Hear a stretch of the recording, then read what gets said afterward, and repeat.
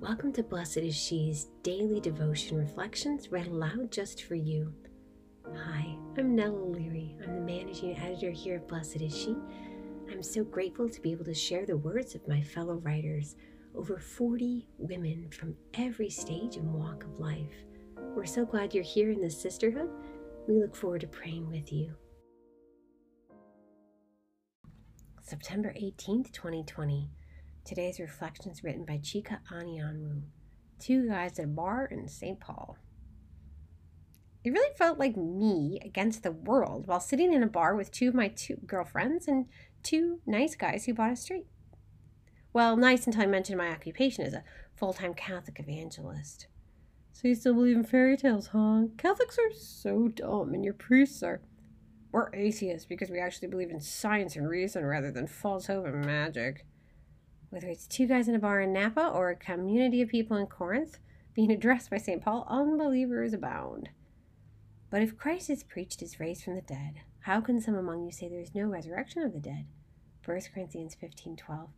I'm not a theologian, philosopher, or a scripture scholar, but like St. Paul, I can use both my personal experiences and reason to believe that Jesus the Christ is the Word made flesh who lived and lives amongst his people. It is he who saved us from our sins by the cross and brings us to new life eternal by his resurrection. Like the women in today's gospel, my testimonies are based on a lived relationship with Jesus, who's loved me through my most difficult and most joyful moments. My faith is also sustained by continuously learning about the life of Christ in the church and seeing it in modern culture.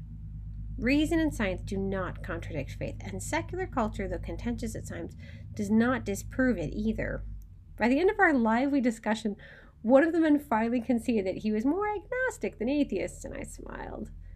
Not because I'd won a debate, but because I knew that God could do anything with that little bit of faith. Are you struggling with faith or with understanding Catholicism? Do you have a friend, son, daughter, sibling, or spouse who's away from the church? Keep praying. No one is ever too far from the Lord. And don't be afraid to research our faith and use modern culture to share gospel truths. Lord Jesus, we thank you for this day and for this sisterhood. Give us the courage to share our faith, to share our story with everyone we meet. We ask this in your holy and precious name. Amen. Thank you for listening. You can subscribe to receive our devotions via email at blessedshe.net/subscribe. God bless you.